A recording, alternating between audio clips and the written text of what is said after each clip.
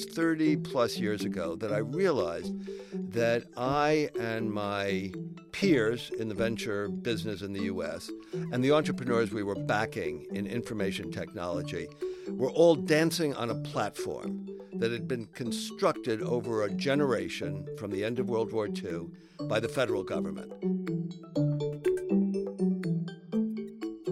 Hi, I'm Brendan Greeley. I'm the U.S. editor for FT Alphaville. This is Alpha Chat. There aren't a lot of people like Bill Janeway. He's an academic, but he's also a practicing capitalist. He got a PhD in economics from Cambridge in the 1960s, but then he spent 40 years helping invent what we now call venture capital. He built the investment practice for IT at Warburg Pincus, where he's still a managing director and special advisor, but he's also back at Cambridge. He's an affiliate member of the economics faculty there. This year, he released the second edition of his book, Doing Capitalism in the Innovation Economy. He spoke with the FT's Jamie Powell about how government used to drive innovation and laid out what he calls a three-player game between government, capital, and industry. The concept of the three-player game evolved in my mind as a direct function of my experience in the trenches of venture capital, investing in software at the frontier. I had completed my doctorate in Cambridge on economic policy in the onset of the Great Depression. And so I brought some of that baggage, if you like, historical baggage with me. But it was in the 1980s, it was 30 plus years ago, that I realized that I and my peers in the venture business in the US and the entrepreneurs we were backing in information technology were all dancing on a platform that had been constructed over a generation from the end of World War II by the federal government, specifically by the agencies of the United States Department of Defense, including, of course, the famous DARPA. Then, in the 1990s, I had, one might say, the privilege of participating in the great internet bubble, which both radically amplified and accelerated the digital revolution that we had been helping to build, and of course generated transient wealth. I was in the unusually fortunate position of having seen the movie before, since my PhD thesis had been on 1929 to 1931.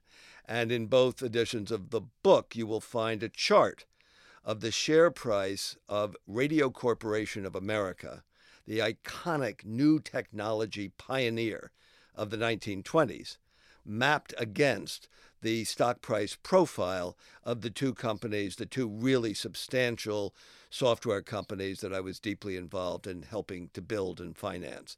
And the profiles are almost exactly identical. So that gave me this idea that the interaction of a mission-driven state politically legitimized to make long-term investments without immediate concern for economic value, intersecting with a wave of financial speculation that for once, because usually it doesn't, for once focused on one of those technological revolutions that changed the world, that out of that had come over the last 200 years, a succession of new economies, transforming markets and the conditions for competition and participation in markets. And then when I went back and looked historically, you could see the same pattern in the railway age, the railway manias of the 1830s and 40s, electrification from the turn of the 20th century through the 1920s, the same interaction of state-sponsored, fundamental, upstream invention on the one hand, and then this extraordinary amplification and acceleration thanks to speculators mobilizing capital at a scale that the rational, prudent investors of finance theory would never undertake. Fantastic. What our readers might be asking is, you had a first edition out 5 or 6 years ago. What gave you the impetus now to go back and revisit this three-player interaction? Well, there were three strategic motivations. The first kind of arose almost in a sort of parochial way as someone who'd spent 30 years investing in IT, in technology at the frontier under conditions of great uncertainty. One of the lessons I'd learned as I was instructed, educated by a mentor all the way back to 1980, that was Fred Adler. Yeah. That was Fred Adler, extraordinary figure who was a fantastic analyst of business operations and whose motto, whose mantra was corporate happiness is positive cash flow from operations. He actually had pillows made up with that embroidered, that mantra embroidered on them, and he used to throw them at the CEOs who he was backing. What that meant, it meant two things. One, it meant first that your customers were paying you more money in real cash than it cost to deliver them the service or the product that you were selling. It provided economic validation that what you were doing was worth doing. And second, it liberated the emerging new entrepreneurial business from dependence on the volatility of the financial markets. So I looked around as the world began to emerge from the crash of 2008, from the global financial crisis, and the Great Recession began to recede, and there was this new phenomenon, unicorns.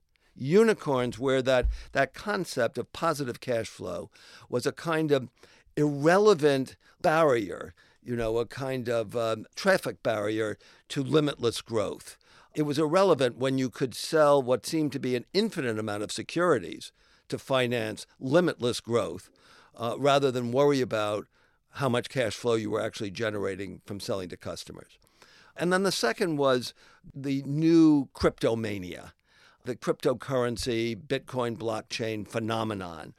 And first of all, each of these phenomena kind of, challenged some of the messages from that first edition. But the crucial issue was that they represented something much bigger than that. They represented the fact that coming out of the global financial crisis, now 15 plus years from the great internet bubble, the digital revolution had taken on a life of its own. Not only was it no longer dependent on state support and subsidy, it was attacking the authority of the state at multiple levels, at multiple dimensions, not just the American state. It was attacking it, on the one hand, through having enabled this extraordinary second great globalization, even as the technologies of steamships and railways and the telegraph and the telephone had created the first globalization circa 1900. It had reduced the friction in which goods and services and people and money could move internationally, challenging, in fact, overwhelming the capacity of states to buffer their constituents from the consequences of the digital revolution they had sponsored. So it was that paradox, that contradiction, that really got me thinking. Absolutely. And I guess we can kind of start off by talking about the unicorn phenomenon and the kind of cash flow burning business with, I think one prevailing theme I've seen in the coverage of the unicorns, and also, and there are a few public market equivalents arguably as well, is that there's been a discussion, especially in private markets, about there's no need to go public anymore. The regulatory burden is too much. There's too much short-term focus from investors, and we don't want to be beholden to our quarterly results. Do you think there's any validity to that argument about now there seems to be some sort of a secondary market that's got some liquidity to it? Maybe not, as we saw with Uber last year and Benchmark and Mr. Kalanick selling their stakes. It took a while, but there is some liquidity in the secondary market. So I was wondering how you think about whether the kind of IPOs are, a thing of the past. Well, first, for the entrepreneurs and their early investors, the unicorn phenomenon, the unicorn bubble, is the best of all imaginable worlds. Being able to raise limitless amounts of capital at prices that represent a premium valuation to roughly equivalent public companies with no oversight, with no governance, and the Wall Street Journal, I have to mention, I know it's the Financial Times, actually had a very interesting summary survey of all of these unicorns where the founders have retained effective control even while raising billions of dollars. That's the best of all possible worlds. But two very different factors. One, the IPO market that we had come to be able to take for granted from the end of Volcker's crunch on inflation in 1981-82, right through the internet bubble to 2000, that IPO market had already gone away, even before the global financial crisis.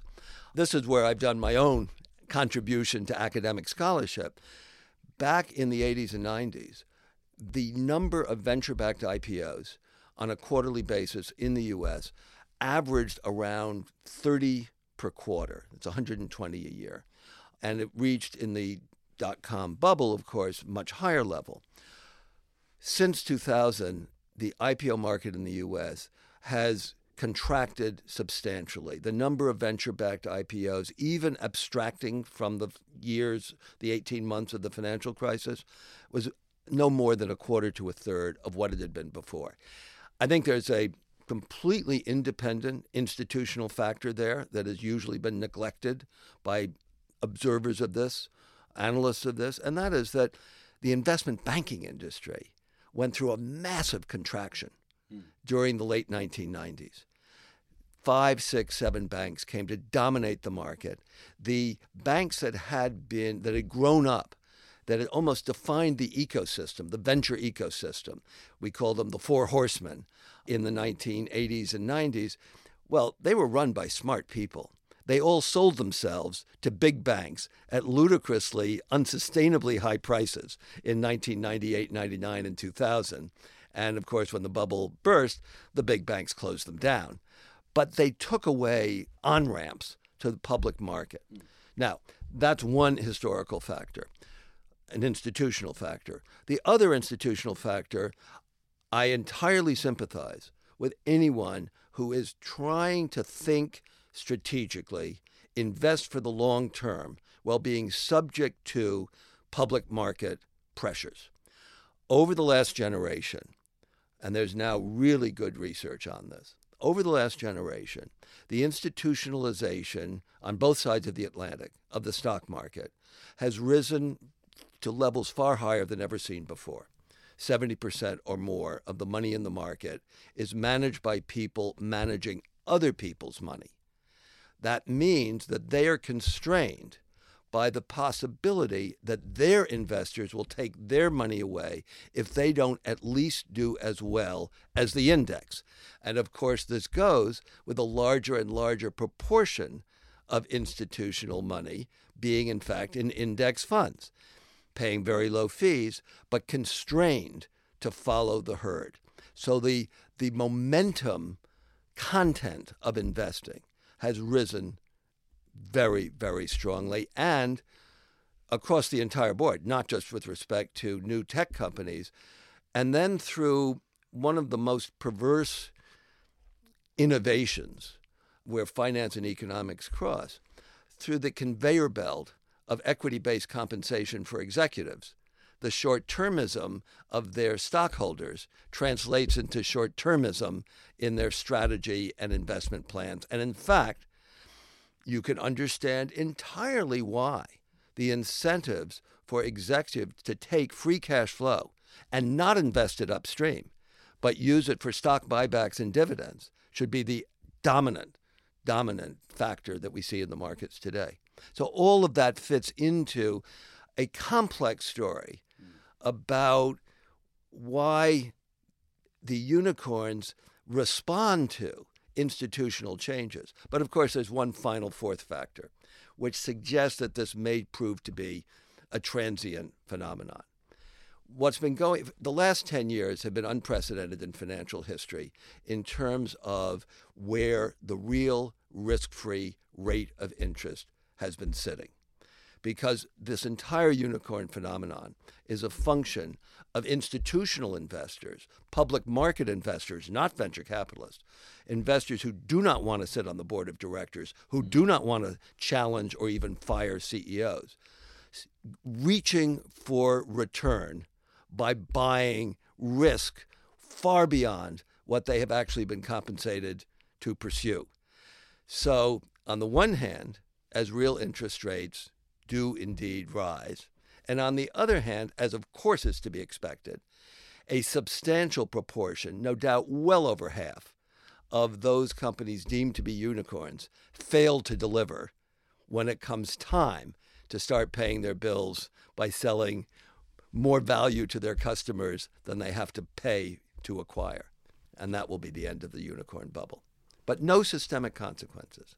So that the losses will be with the investors and the sovereign nations who are now invested in them. Yeah, so. And there will be, the way to think about it in my view is that there will be a set of entrepreneurs who will be constrained to learn that it's really hard to build a business that is self-sustaining because your customers really like what you're doing.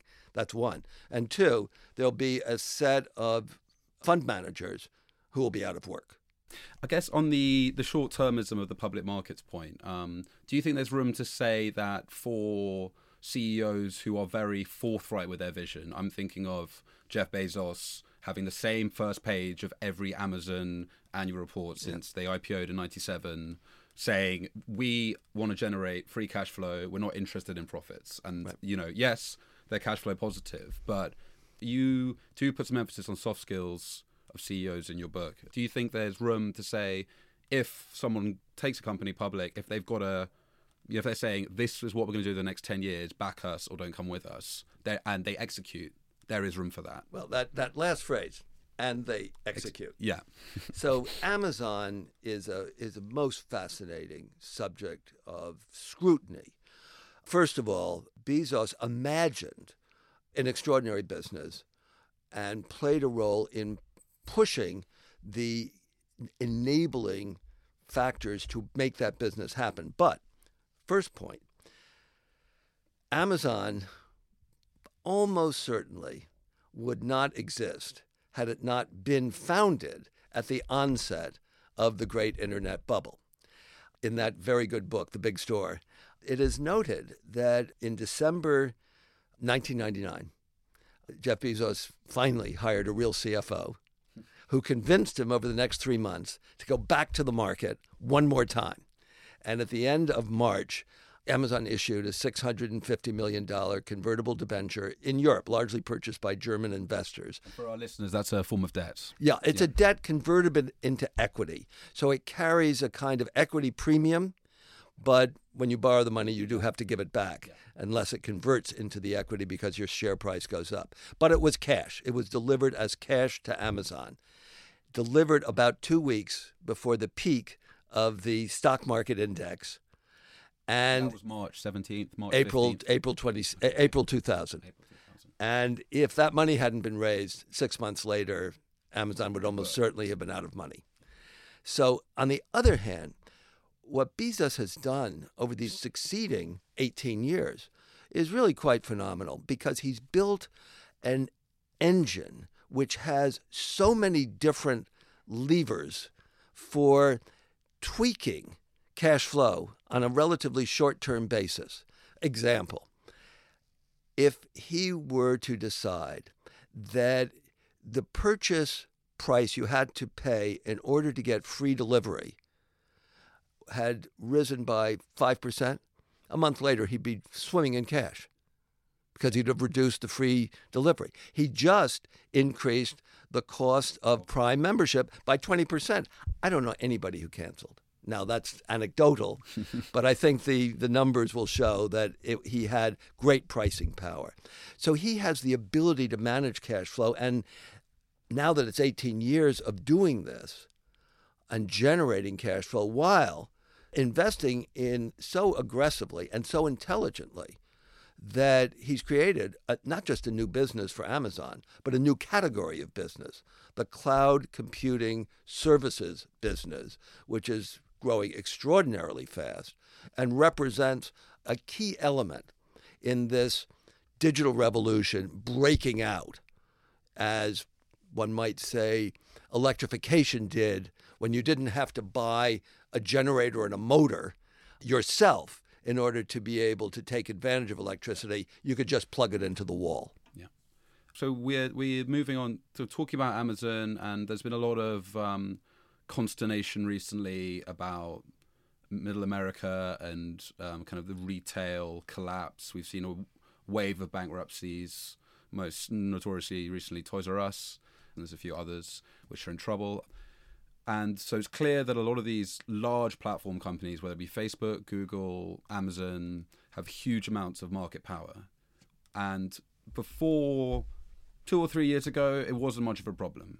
But we've seen recently with the Cambridge Analytica data scandal, the kind of scrutiny that can come on to these businesses. How do you see that playing out? And I'm specifically thinking about kind of Anglo-American governments here, because Europe is a bit more advanced than us on this.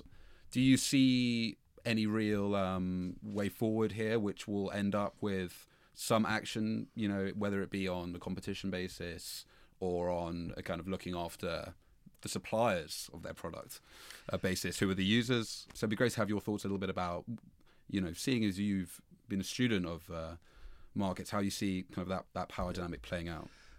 There are a number of different questions that are interwoven in what you've just been saying. They're all important questions, and I'll try to parse them, if I may, one by one, rather than answer generically. Yeah. So one question is about the impact of the disruptions generated in markets by the digital revolution, both directly in the form of Amazon on retail, Uber on local transportation, Airbnb on local accommodation. That's one set of questions. There, what is most evident in the U.S., and it's also fairly evident in Britain, after the transient interventions forced by the global financial crisis around the world, including Britain and the United States, the delegitimization of the state as an economic actor that we certainly can identify with Reagan in America and Thatcher in Britain has reasserted itself. And one of the key central issues, it seems to me, in defining the context for the 2016 electoral exercises in the United States and Britain was the recognition that government was failing its promise, its implicit, fundamental promise of representative democracy, that the state will buffer and cushion when the market goes bad for individuals who have the vote. That's one aspect of it. I should add, we can see some signs of endogenous responses to the disruption that's taking place, and particularly in the labor market. So the algorithmic revolution in managing labor, the 0-hour contract at Starbucks, just like the Uber uncontract with its drivers, they offer the kind of promise for the extreme libertarians of the perfectly free labor market that they dreamed of. And of course, that labor market is what Marx called the reserve army of labor, callable on demand and payable at subsistence levels. One of the phenomena last year, one of the first signs of an endogenous response, was when Walmart, whose vast number of employees being paid by Walmart nonetheless were on food stamps, were on food giveaways by the government because they were making so little money you couldn't feed a family. So effectively, Walmart was being subsidized by the state. Exactly right. Walmart found that their customer response to the appalling quality of their stores, because their employees were completely disaffected, not cleaning up, not putting stuff on the shelves, Walmart actually raised the entry-level wage. Without government intervention, it was a response to the market. There's a myth, a great myth in technological history, that Henry Ford raised his workers' wages so they could buy the cars they were making. That's not why he did it. He did it because the turnover on the production line was something like 200%. Nobody who had any choice at all could stand being on the production line for more than 6 months. So the labor market responses do include some uses of the new technology, and I think we're going to see more of this. Uber drivers in particular cities forming Facebook groups, setting up guilds, communicating with each other to construct a way of bargaining with Uber on a more collective basis. Again, not with government support, endogenous to the markets. Okay, shifting gears, there's a different phenomenon, and this one has come under scrutiny by some of the best young economists in the world. David Autor with his team, Nick Bloom at Stanford, Cambridge graduate, I have to say, they have been studying what they call the superstar firms. That is the Amazons, Googles, Facebooks, reborn Microsoft, and seeing that their extraordinary profitability, in the case of Amazon, it's not reported profitability, but their market power is such that you can actually read their impact on the aggregate statistics on income inequality. Their employees are paid, despite those Amazon warehouses, are paid at rates that show up in the national aggregate statistics. And on the other hand, it goes with another phenomenon, radical concentration, major increase in the concentration of industries, the share of total sales, the total revenues represented by the top 4 firms. Across manufacturing, across services, this has increased very substantially. It's not a sign of a dynamic, broad economic growth. I was going to ask you about that. As you know, a business formation, I think, is a very low level at the moment in America, and it's actually declined below the number of business failures on an annual basis for the last few years. I don't think that's been seen since World War II. So what do you see as a kind of potential pathway out then? Is there any kind of real solutions which you see as... Because I think it's one of those things where you're looking for, we have euphoria in the markets, but do we see euphoria, on the high street, as we'd say in the UK? Yeah. Well, obviously, my book, my work, and anyone who's operating in these markets, in the sectors in which I've been operating, has to be enormously sensitive to political factors. The purpose of my work, my book, my writing, my talking is not to establish a political case. Sure. It's analytical. It is the case, analytically, that the U.S. government, before the 2016 presidential election, was already effectively paralyzed. There has been one relevant initiative, one directly responsive initiative to the digital revolution. Of course, it was the Affordable Care Act. It was the act that took a step, not a giant step, but a measurable, meaningful step towards decoupling the unique linkage in America of healthcare, access to healthcare insurance, to employment.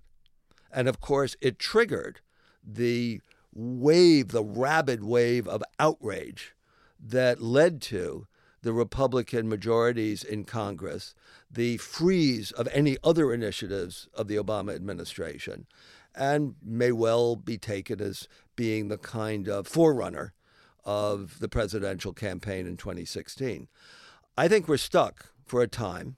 We're going to have, one of the good things is that the political process does still function, if not with any degree of efficiency and minimal effectiveness. But you can see examples. But one that reflects our federal system in the U.S., where the famous Justice Brandeis said that the states were the laboratories of democracy. In the reddest of red states, we've seen teachers without any external pressure, self-motivated, going on strike, telling their state legislatures that the austere reduction in funding of public education had just gone too far. And actually, in at least two of those states, producing a positive reaction with the legislatures, actually Republican legislatures, raising taxes, increasing teachers' pay, and providing more money to the schools. So there are, if you pardon the expression, some political green shoots out there, but they're not that many, and they're pretty small and fragile. I'd like to take it back a bit away from the kind of, we could talk forever about what's going on in Western politics, but it'd be good to go back to some of your academic work, particularly on bubbles. Now, there's a phrase in your book, "Bubbles are banal," which struck me both times when I read both editions. So what do you mean by that? What I mean is that wherever there are markets and assets, wherever markets and assets observe, there you will observe a bubble. That is, speculative financial investing, momentum herding behavior from tulip bulbs in 1630 in Amsterdam to the shares of the South Sea Company in London in 1721, and on and on and on again. Books have been written, Kindleberger to Rogoff, of how these financial manias are observable under almost any conditions, and the asset that is the target ranges across an enormous spectrum. If we're talking about bubbles, it'd be remiss of me not to mention, the movement in Bitcoin over Christmas and back down again. I mean, what do you think about it's very early days? What do you think is going on in the kind of blockchain and cryptocurrency space? Okay, let's take a siding here. As an example. I think I am one of those, and I'm not by any means alone in this, in thinking that that the first step is to separate out the innovative technological infrastructure, not as innovative as its sponsors would tell you. Distributed ledgers, replicating data, been used by the United States Navy so that each ship knows where every other ship is for a long time. But the infrastructure separated from the applications that run on the infrastructure, just as with railroads, just as with electricity grids, so with the internet, and now with the blockchain. The second thing is the distributed ledger technology, which is the technical phrase for blockchain, is very immature. The blockchain for Bitcoin is actually pathetic with respect to its performance. And when you think about it, it's not surprising that if every participant has to do real work to record a transaction, and then it has to carry around the chain of all the transactions to get to the next one, that's going to take time. And time means latency, slowness, poor performance. And energy as well. And great energy, absolutely. I think of this as if kind of Marley's ghost were riding on an automobile, dragging the chain behind that was burning fuel at 3 miles to the gallon. Okay. Right? Then you come to the applications. Now, again, I am not a true believer. I am a keen skeptic of the notion of cryptocurrencies as alternative monies. As I say, I read them as just one of many elements in which digital technologies are being mobilized to attack the authority of the state. In this case, not with a lot of success. But I think there will be use cases found as this new economic space is explored. It took 50 years from the first railways to mail-order retail, which was the killer app of the railway age. It's going to take years. It does appear, if you were betting right now, I would bet that the most significant applications riding on this infrastructure will actually be between very large institutions that are very regulated, that know each other extremely well, and are gaining an economic benefit of some manner from increased efficiency or reliability of the infrastructure. The exact opposite of the initial vision of the libertarian authors of the blockchain Bitcoin phenomenon. I mean, the libertarian element in general in tech at the moment is very interesting to me, because it seems to me from reading your book that the early days of Silicon Valley was on a really strong partnership between government and the private sector, and then the finances backing it. Yeah. Can you talk a little bit about, your experience when you were both at Eberstadt and Warburg Pincus, and how you saw the kind of the change to where we've arrived now, where we have, Mark Zuckerberg seeming unwilling to go in front of UK Parliament, Right. and we have this kind of Antagonistic, antagonistic relationship between big tech and the government when it used to be kind of symbiotic. Well, certainly, the first 30 years, and really up until about 1980. So I came into the game about 1971, too, and realized the game I was in just about 1980. Well, let me back up for 1 second. The role of the government was not just funding research. It was also as the first creative, collaborative customer for the new technologies. The first microprocessors came out of Texas Instruments and Intel. The U.S. Air Force was a very early customer for microprocessors when they were so unreliable, the production process was so fragile that you were getting, 1 or 2 devices out of 100, maybe even 1,000 that actually really worked. But the Air Force didn't care about the cost. It needed them for the guidance system of the Minuteman missile. The entire virtual reality phenomenon of application of digital technologies can be traced back to the United States Navy wanting to develop a computer-driven flight simulator where the computers were swift and powerful enough to operate in real time. There's one last historical point. Between 1982 and 1983, there was a turning point at the deep level of technological evolution and of market evolution between the nascent digital revolution and the government. The military government for technology began to become small and highly specialized relative to the new, emerging, exploding commercial market, which was, of course, led by the PC, by the personal computer. And companies like Intel, which had grown up directly supported by U.S. government and defense, turned away from their programs. And there were 2 specific instances that demonstrate this. DARPA, the Defense Advanced Research Projects Agency, had another one of its episodic competitions for the next generation of high-speed microprocessor, high-speed core computer chip. How long have these been running for, these competitions? Going back to 1959, 1960. But the military requirements were just for outright performance, not performance relative to cost.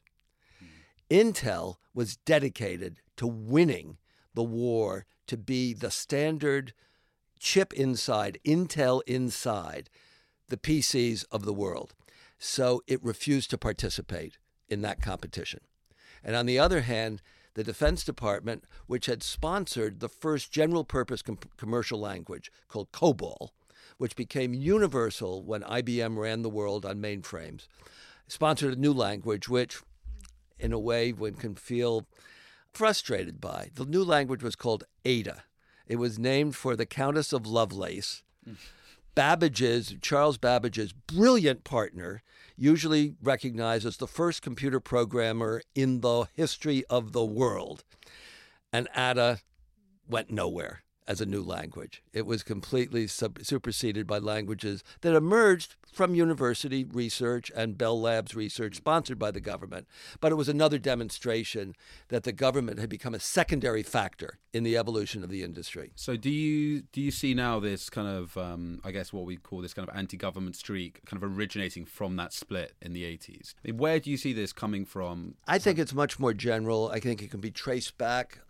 There was a famous incident, well, maybe it's not so famous, but I remember reading it and never forgot it, in the progressive era in the U.S., in the early 20th century, when Teddy Roosevelt and then Woodrow Wilson were leading progressive reforms in response to the excesses of the Second Industrial Revolution and the Gilded Age in the context of the first populist rebellion in America. And there were congressional hearings, and a coal baron, an enormously wealthy man, was called before Congress to testify and was challenged as his people in the mines had called out the militia to shoot the strikers. And he was challenged by progressive politicians. And his response was, when asked how he had the right to play the role he was playing, and his answer was, "God gave me my coal mines." So the notion that uber successful, and I use that term with a smile, Loosely.